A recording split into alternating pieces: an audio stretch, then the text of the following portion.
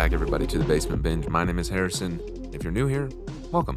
If this is your first episode, thanks for being here. Thanks for listening. Or this review is Oblivion, a personal favorite movie of mine.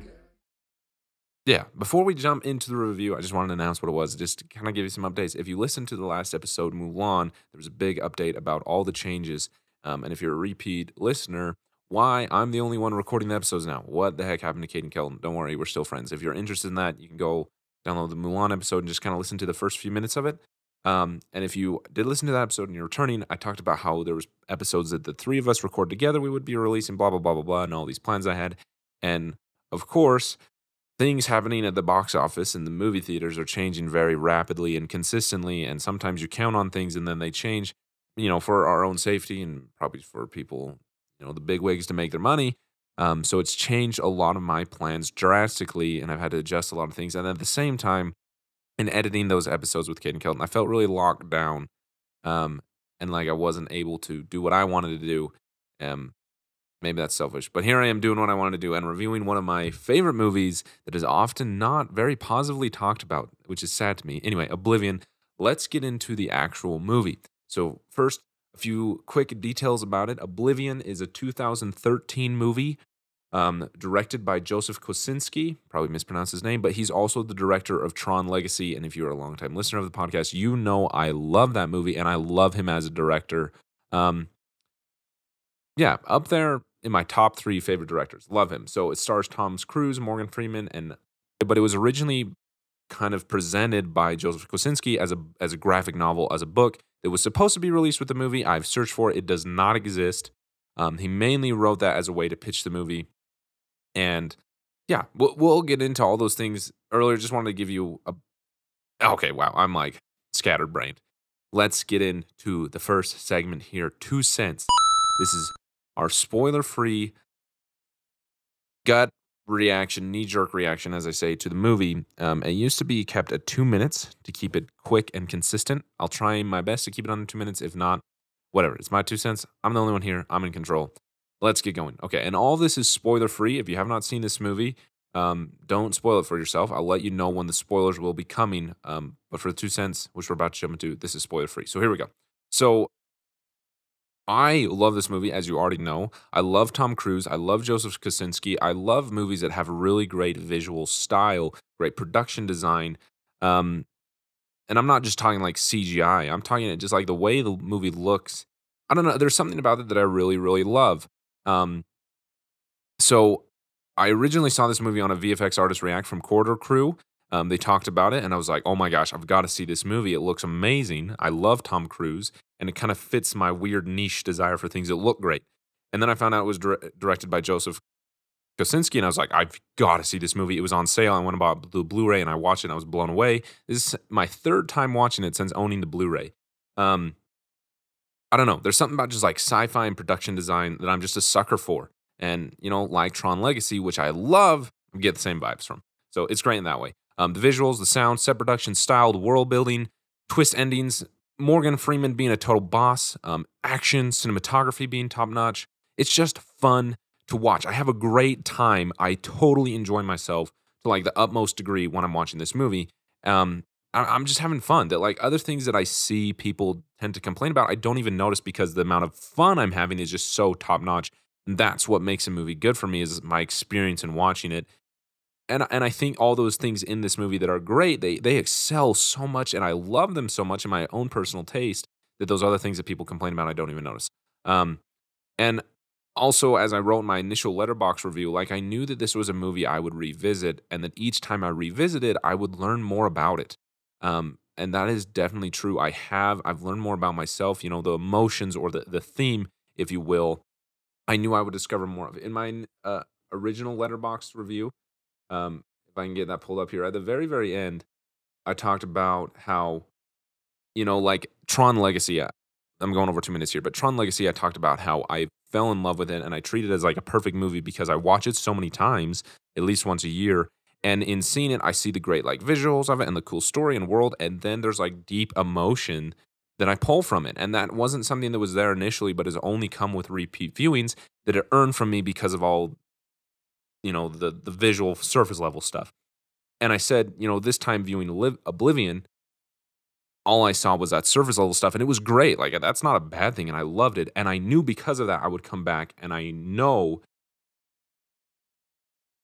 I was in great anticipation of what I would learn. And that happened this time, and I was so excited about that. So that's been incredible.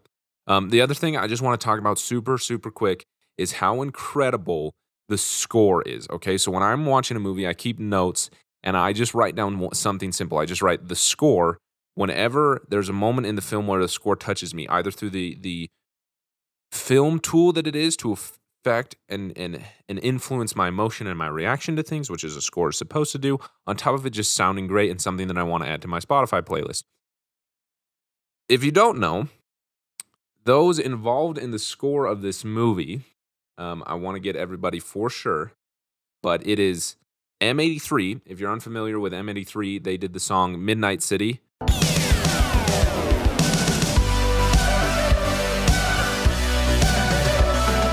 Which is featured in another favorite movie that maybe I'll get to eventually.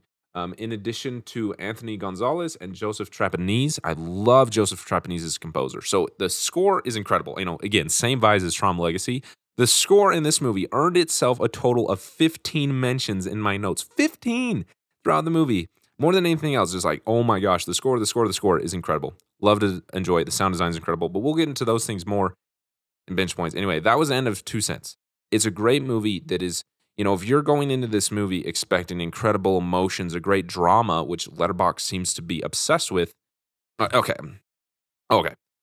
2 cents. I recommend this movie because it fits the style that I enjoy, and I have no problems with the other things that people say it tends to lack because I'm not watching it for that reason. I'm watching it for all these other things, and I love it.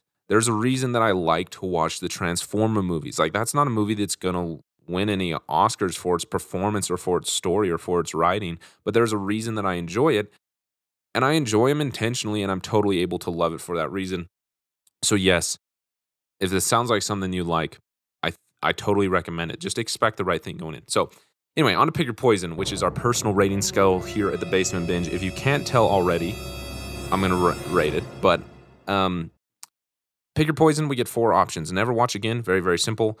Above that is stream. If it was on a streaming service you're already subscribed to, there's no additional cost, and you were just looking for something to fill your time and watch, you'd watch it. Above that is rent. You'd be willing to pay a few bucks when you're in the mood to watch it. And then at the top of the list is to buy, full price, watch it as many times as you want. If it's not already obvious, this is a total buy for me. I know I'm going to rewatch it many times. I already have since buying it. And it's just really up my alley of the things that I love, and from one of my favorite directors who I think is extremely underrated. So that's my Pick and Poison.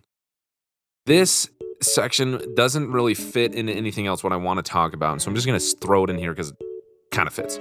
I did something stupid this time. Whenever I review a movie, I do not go on Letterboxd or IMDb or Rotten Tomatoes or any ratings source or site until after I record the podcast, because I don't want other people's opinions and thoughts about it to influence my own, and I don't want to have a defensive approach to what I record. I have a really defensive personality, and when I love something and care about it and someone says something negative, I feel a need to defend it and prove them wrong, which is really bad and really stupid, and no one wants to listen to that. And I don't want to record that because I have so many positive things to say about it. I just don't want to sound dumb. And I was dumb, and in my wait period before watching and recording this episode, I went on Letterboxd, and people, I don't want to say they said bad things about it, but they didn't have good things to say about it. And then it really hurt my feelings. And I felt like I had to justify to myself over and over, that it's okay for me to like this. And so for my own sanity, I just want to talk about why I love this and why I disagree with those things I commonly read on Letterboxd. And this isn't targeted at a specific reviewer, but just kind of the general consensus that I saw. And it felt like everyone was just writing the same review over and over again. It was uncool and taboo to like this movie. And one of the biggest complaints was the story and the emotion, or almost the pacing. Talked about the writing and how the writing was really bad, how the pacing was all over the place, how people weren't interested because they weren't emotionally connected to the characters, how they got up and walked away. They had to break it up into multiple viewings because it was so boring for them. And I was just like, what? Are you kidding?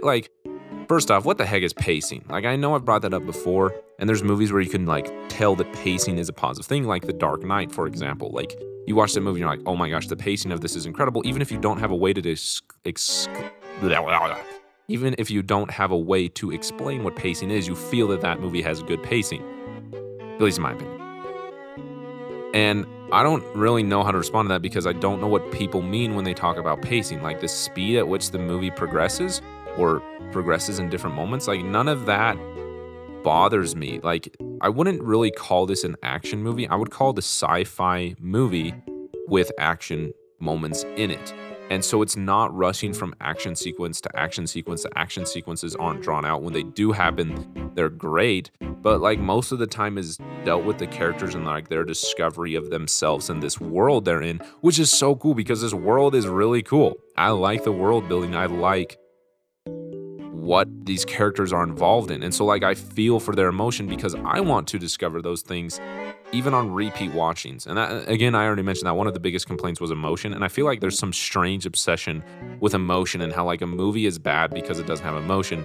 And I'm getting off on a tangent here, but like, I saw the same thing with Tenet, like people complaining that Christopher Nolan isn't good at emotion and like the only emotional depth he can add to a character is a woman with a son and caring for her son. And therefore that bad emotion leads to bad writing. And I'm like, okay, I can kind of see what you're saying, but like, I'm also not there with you. Because first off, I understand the emotion a lot more. Maybe it's just like me liking everything else more than like, oh yeah, the emotion's good. But at the same time, like, I'm not watching this movie for a drama. And I'm not watching these movies for like incredible acting performances that are going to be so emotionally moving. And it seems like everybody wants that. Everybody wants emotional drama from their films, from what I interpret. And I'm like, what? That's just not what I want. Not just because I'm trying to defend this movie, but like, I don't want all my movies to be like that. And maybe the joke's on me here. I just want to say, like, to defend myself, I think it's okay to enjoy this movie. One, because I feel the emotion is there. I felt for these characters. I was invested in their growth and their outcome, especially Vika's, actually, this time. When the first time I was like, I hate you. But I really was there. I was really invested and really, really involved. But at the same time, kind of back on the idea of like Tenet, like I feel like people need to understand that the purpose of what is the filmmakers trying to make. And at the same time, we should encourage our filmmakers to make things that do have emotion and do emotionally tie us to these characters, because that's what story is. And story, which is like the foundation of film, is an emotional connection to the progression and arc of a character or the world in which they live in. Like, those are the reasons we carry stories with us throughout our lives and through history, is because the emotion that individual or that story or that outcome has on us, and that's why we carry it with us. And, you know, film at its most basic is story. And I love this story, and I don't want to get into spoilers now because the spoiler hasn't dropped. I will in a moment. But I just feel like Joseph Kosinski is putting in incredible work. He's an incredible, talented filmmaker who knows how to tell stories visually. And I think that, of course, he would like fly to the top of everybody's list if he was given like a strong script that is really critically received positively. Because this movie isn't a critical hit. Just because I feel like critics, if I will, kind of have this idea that, I don't know. I'm going off tangent here. This is way too long. I just want to say, like, this is a type of movie that I enjoy in its own right, and I don't expect it to be something that it's not, and I enjoy it for what it is. But at the same time, I totally disagree. I think the pacing's great. I think the story's great. I think the writing never stood out to me as bad. Like, I was enjoying it the whole time, and maybe I just have blinders on, but I felt the emotion, and I was invested in these characters. So that's my little tangent to defend myself, maybe to help you feel the same way as well. But either way, that's what I'm feeling right now. And hopefully I'm sitting close enough to this microphone. I think it was too far away that whole time. Either way, that's the end of the spoiler wall. Thank you so much for listening. I appreciate you guys being here, especially if you're new. If you are, subscribe. Appreciate it. Anyway, the podcast is not over. We're still going. I just want to let you know, if you haven't seen this film, spoilers are coming. Don't let me ruin it for you. So on to the next segment. And again, full spoilers coming. So the next segment is binge points. So this is Easter eggs, details, things we notice about the film that don't have any extreme warrant on things, but just little details I want to point out. Um, and a lot of that goes into my love for Joseph Kosinski and everybody involved in like the behind the scenes, the making of this film. So I'll talk about that afterwards. At first, I just want to talk about the things in the film that I love, the little details. First off, when the movie starts, you get the Universal logo, over the globe, and there's a lot of details in there. The Tet is in there. That's like the first thing you see. The Odyssey is in orbit. The Universal logo is like broken and tattered and worn out, and so is the Earth. And you can like see like the plate shifting and the oceans receding. It's great. It's really, really cool detail. The other thing, this is in the year 2077, Cyberpunk. There we go. That was sweet. Other cool details that I love about the filmmakers is Tom Cruise, the character of Jack, wears a white suit, and it's dirty and grimy. Like it's not perfectly white. You can tell that this is a character who's been doing this for a while. He's not brand new out of the box for the story. Like this is a lived-in individual, and I noticed that, and I liked it. Not just with the costume he was wearing, but in the other things like I talked about earlier. The other thing is the technology in this is so cool, and in addition to how this affects the story, like there's just enough tech that's realistic that you could believe that like this is developments that humans have reached by 2077, and later at the end of the story we know, oh, that's not the case. But like there's a lot of futuristic of it, but like just enough reality that you can believe it. I also love how kind of the spoiler things is the staircase in their little apartment thing is a double helix, which is DNA, which has to do with like cloning, which is super cool. Small detail. The other thing I like is how in the two different locations with Agent Tech 49 and Tech 52, like their apartments, the furniture and layout is different. Like the picture of him and Vic are in different locations. The furniture is a different color and different layouts. It's like maybe this is some like social experiment to see like, oh, if we put the furniture here, which one's going to last longer? I just think it's kind of funny. The other thing at the beginning of the movie, Tom Cruise talking about football and the sound design behind it, like gives me chills every time. I'm not a sports person. I'm not like I enjoy sports, but like I'm not an avid sports watcher. I never do it on my own, only when invited. But Tom Cruise talking about football gives me chills. I love it. There's another great moment. There's an impossible camera shot. I think it's so great where Tom Cruise is walking up to the glass and we see his reflection. Like, where the heck is the camera? So cool. I don't know. But I think it's great. You get the other great details like Tom Cruise doing his own stunts, including getting launched by an explosion. I mean, how many times has that happened? The sound design is incredible. Again, hinting at like the future technology. Humans don't make the type of sounds that the drones do, and the sound design is incredible. Other great details that I love, and this is more getting into the story, is I love how the relationship between Jack, played by Tom Cruise, and then Vic, I'm sorry, I don't know the actress, that he refers to Vic as his communications officer. Like that's just so hinting of the emotional state that he's in. I also love that I'll get more into this to fall in, but initially when Jack starts to express his wonder or his confusion or his desire for exploration about things, Vic just responds by being like sexual and like taking him away from that wonder and like almost like distracting him, like keeping him from discovering things. Anyway, get into that more and fall in. I just love that. Like that's her response. I think it's great character building. I like how both Vics, the two of them, they're totally the same. Like it's interesting. Anyway, more and fall in. The other thing, I totally hate Sally. She's a jerk. Nobody likes her. And then this is the other funny thing. Another Tom Cruise movie that I love that's actually kind of similar to this is Edge of Tomorrow. And I love that you get the same like Tom Cruise camera zooming up on him as he's emotional with someone he loves ending. I don't know. It gets me every time. I just love it. I thought it was funny how both in Edge of Tomorrow and this. Anyway, on to the behind the scenes details that I totally love. So I talked about at the beginning that this was actually a graphic novel written by Joseph Kosinski to pitch the movie. Well, apparently Tom Cruise found out about this novel, read it or saw it, whatever, somehow got access to it, and he went and approached Joseph to make the movie. Like Tom was involved in it, which I think is great because he hadn't been involved in the sci-fi in a long time since Minority Report and War of the Worlds, and like this is something that got him back into it. And you can tell in watching the movie that Tom is having the time of his life. And I am having the time of my life watching that. I really, really love Tom Cruise in this movie, and just in general, but in this movie especially, like, you can tell that he is enjoying himself. Sadly, can't say the same thing for Vic's actress, but I can tell that Tom did. So other sweet details is obviously directed by Joseph Kosinski, and the cinematography is Claudia Mirando, who's an Oscar winner for Life of Pi. But they worked on Tron Legacy together, and they really did not like the blue screens that were used in Tron Legacy. So that what they did, if you've seen that movie, they wanted to use real glass, mirrors, and shiny surfaces to get the glass tower set.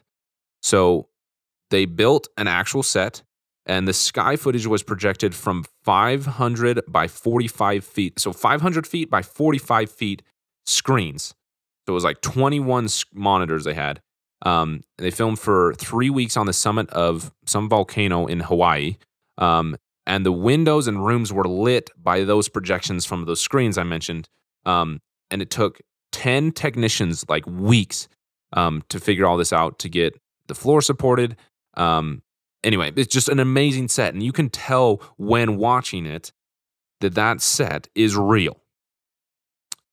And it gives you this reality that is so great. And Tom Cruise even declared that it was one of his all-time favorite sets to film on, and understandably so. And watching it, it looks phenomenal. They did an incredible job. And that's, again, one of the things that I love about it is the great production design. Let's see. I'm just looking through my other details here. Okay, this is something that I'm just totally ripping off IMDb, but I thought it was so cool I couldn't leave this out.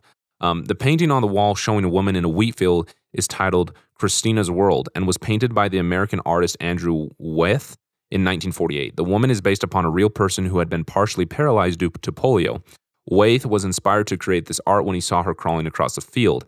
As humanity has been crippled yet is striving for fulfillment, this is appropriate. Also considering Victoria's self-imposed crippling and her fixation on the TED. This provides another interpretation. We'll get into that more in following, but I just thought that was such a cool detail, and you can tell that everyone involved in this was involved in the details, and it's great. And so Jack, played by Tom Cruise, is Tech 49. He was 49 when the movie was filming. He actually had his 50th birthday, and Joseph Kosinski gave him the bike that he rides as a gift. And so he's 49, the same number as Tom Cruise during filming. And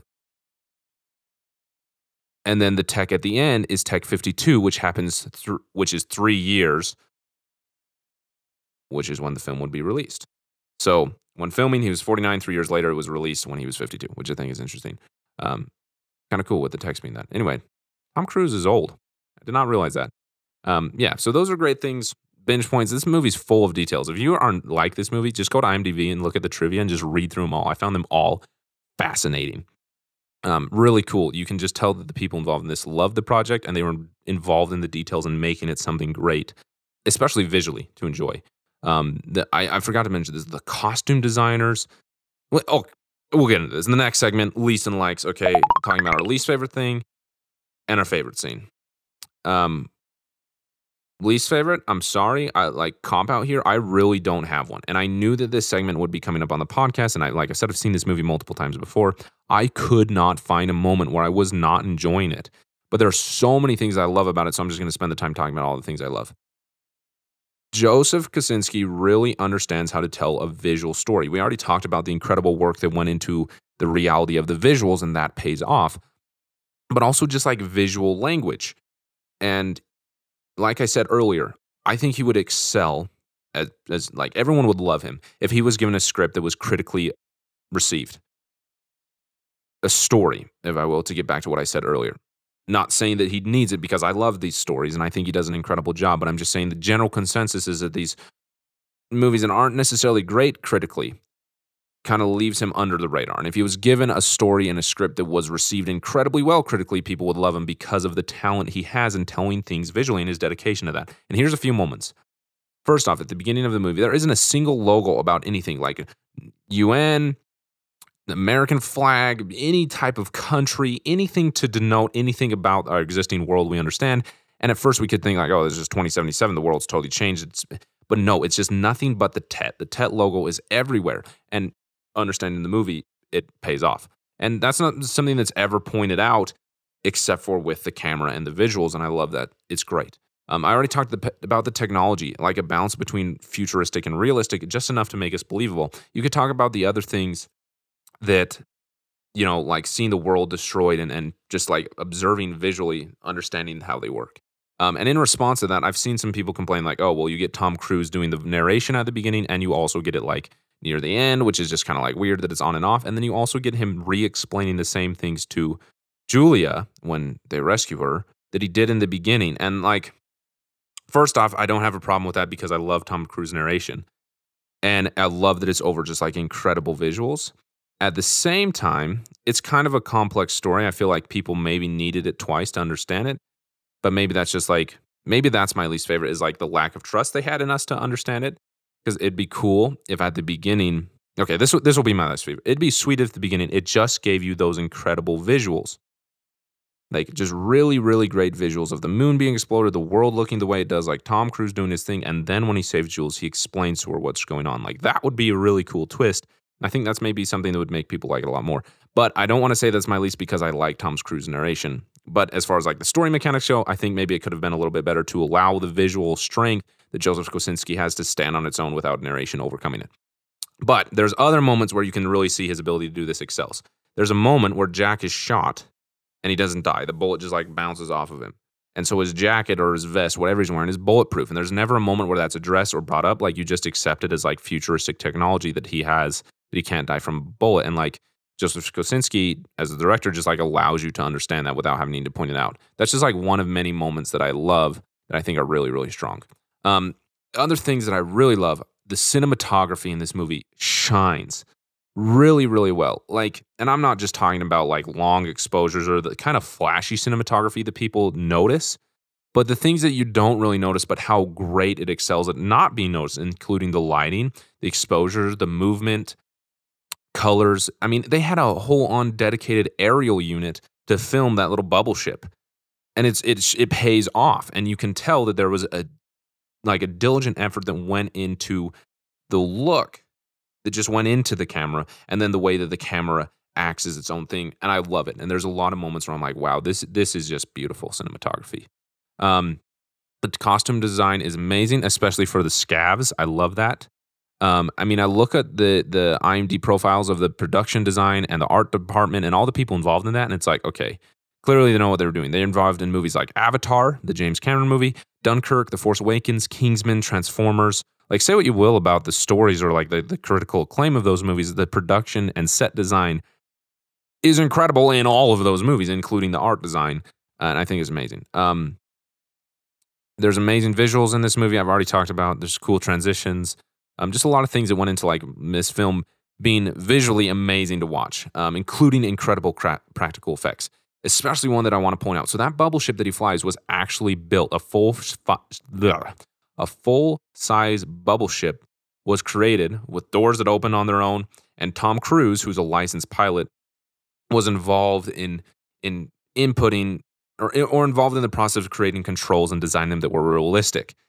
Now, the other thing is, I don't know if it was in like the full-blown bubble ship that flew or how it worked or whether it was just a bubble that, I don't know.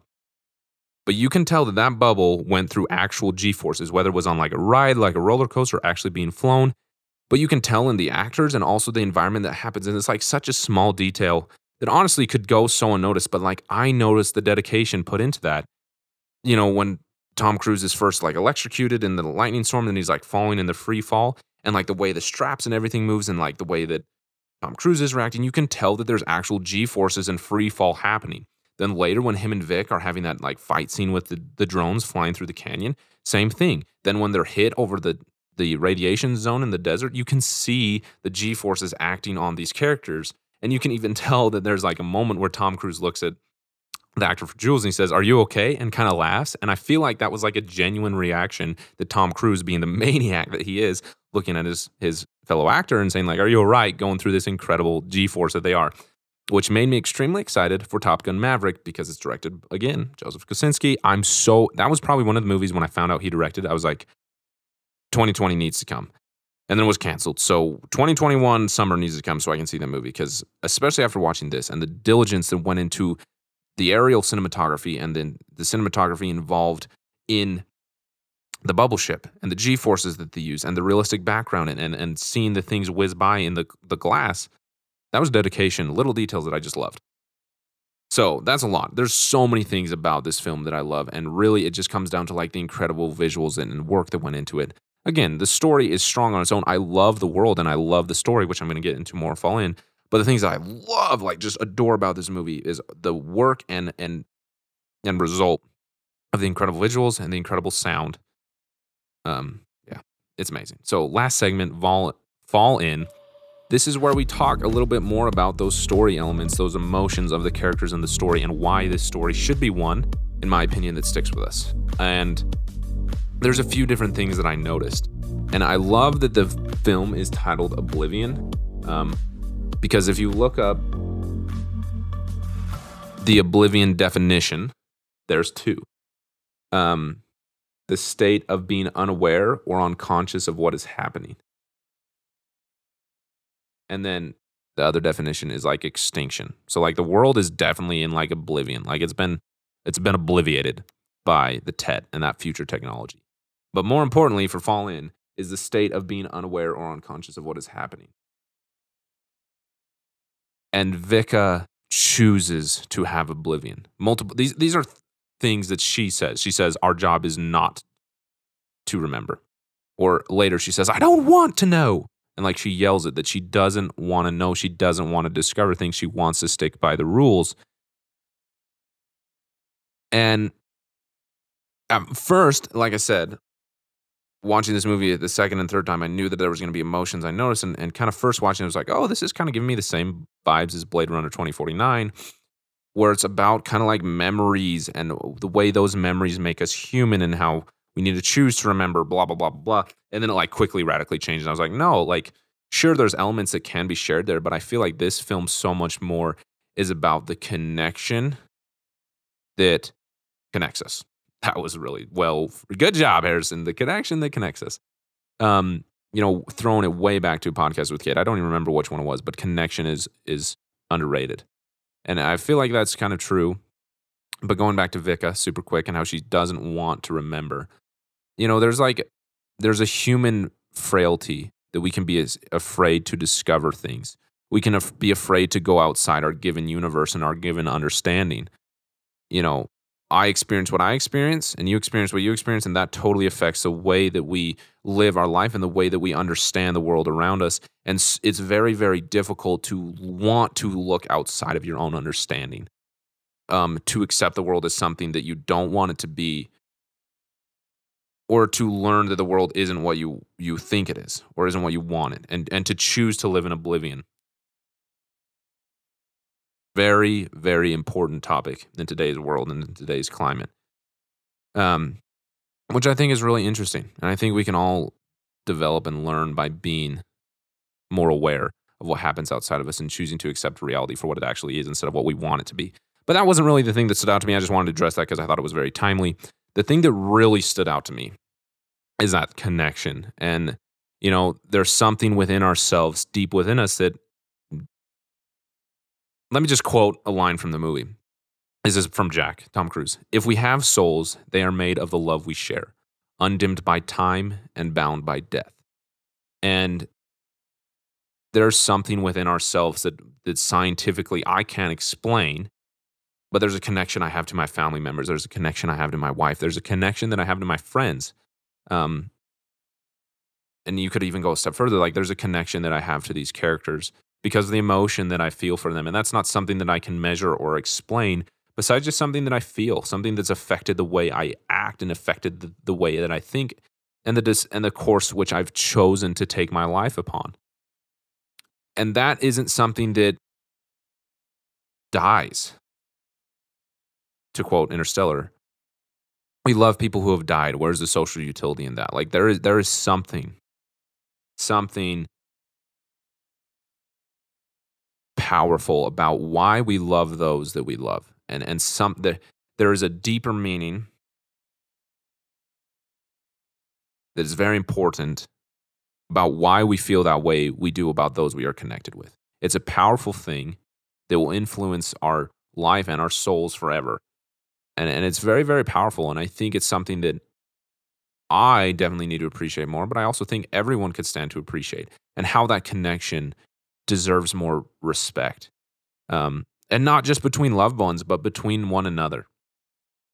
Um, so I'm kind of jumping around between a few different things that stood out to me.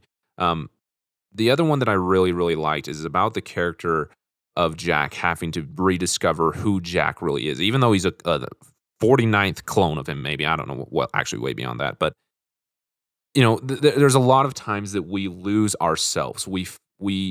There is something that we are, you know, and we can get away from that.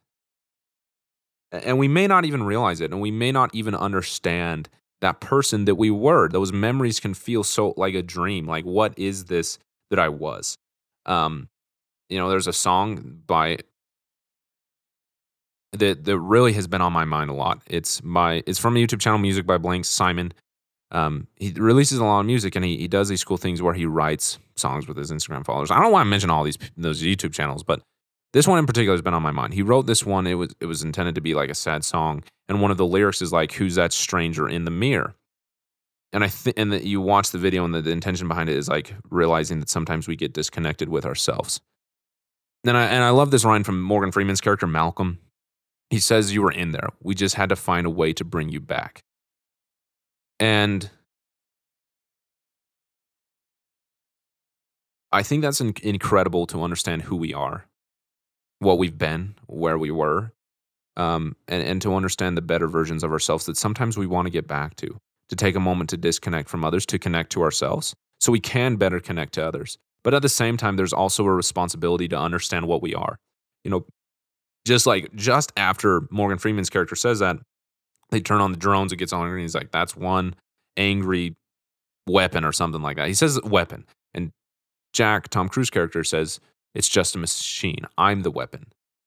And like there's a strong maturity that comes from understanding what we were and what's inside ourselves that we have to get back to, but also understanding like what we are and what that potential brings in the combination of those two things. Like the potential and the sacrifice that Jack makes is because of what he has become. He has become a weapon. He was forced to be a weapon by the environment acting upon him without his choice.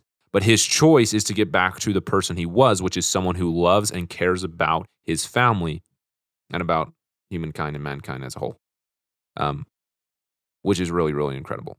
And, there's a moment that I love way earlier in the film where Jack comes back to the base where Morgan Freeman is with Jules.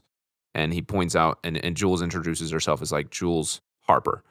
And Morgan Freeman's character realizes that they are in fact married and understands why she trusted him so much, because of that connection she had with who he is and what he can be. And that's just like incredible in everything that it means about relationships, whether that's a marriage or anything else. People are sometimes our greatest strengths in understanding who we are. And I just love that. Um, and I just want to talk about one last thing. Horatius, that poem that he reads and recites to Sally before he blows up. I just thought it was incredible. So I'm just going to read the section of it. It's an actual poem. I looked it up. Um,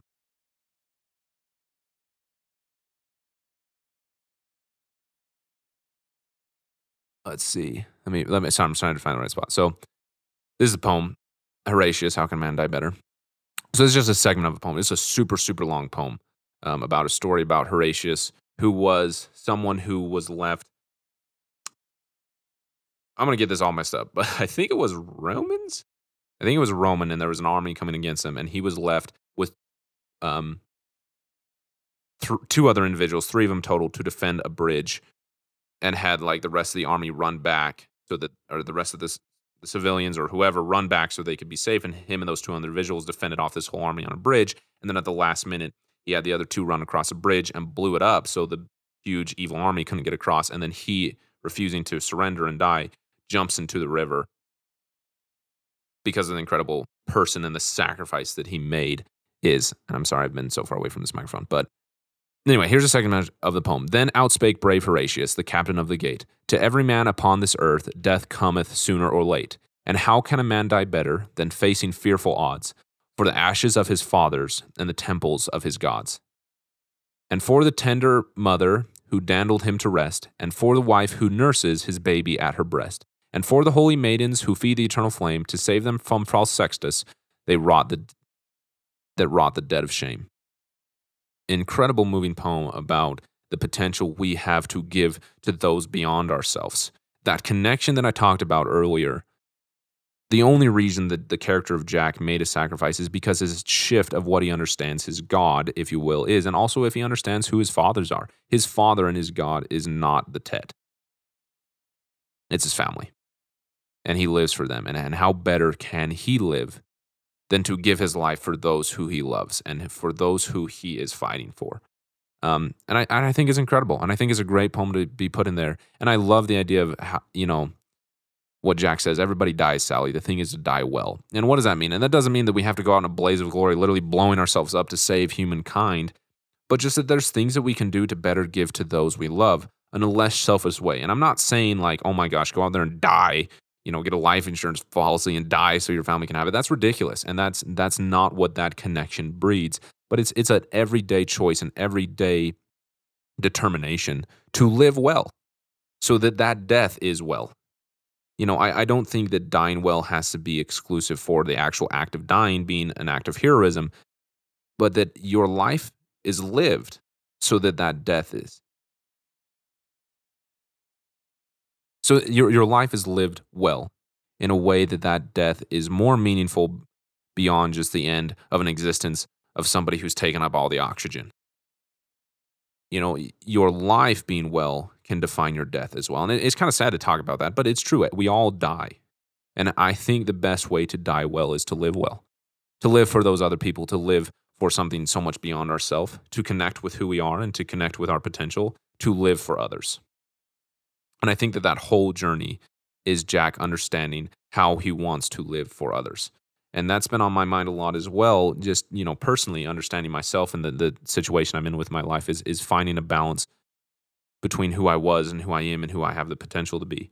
And just kind of that mixture and how I want to live my life for those that I connect with and those that I do care about. But also understanding things so much beyond my defined existence.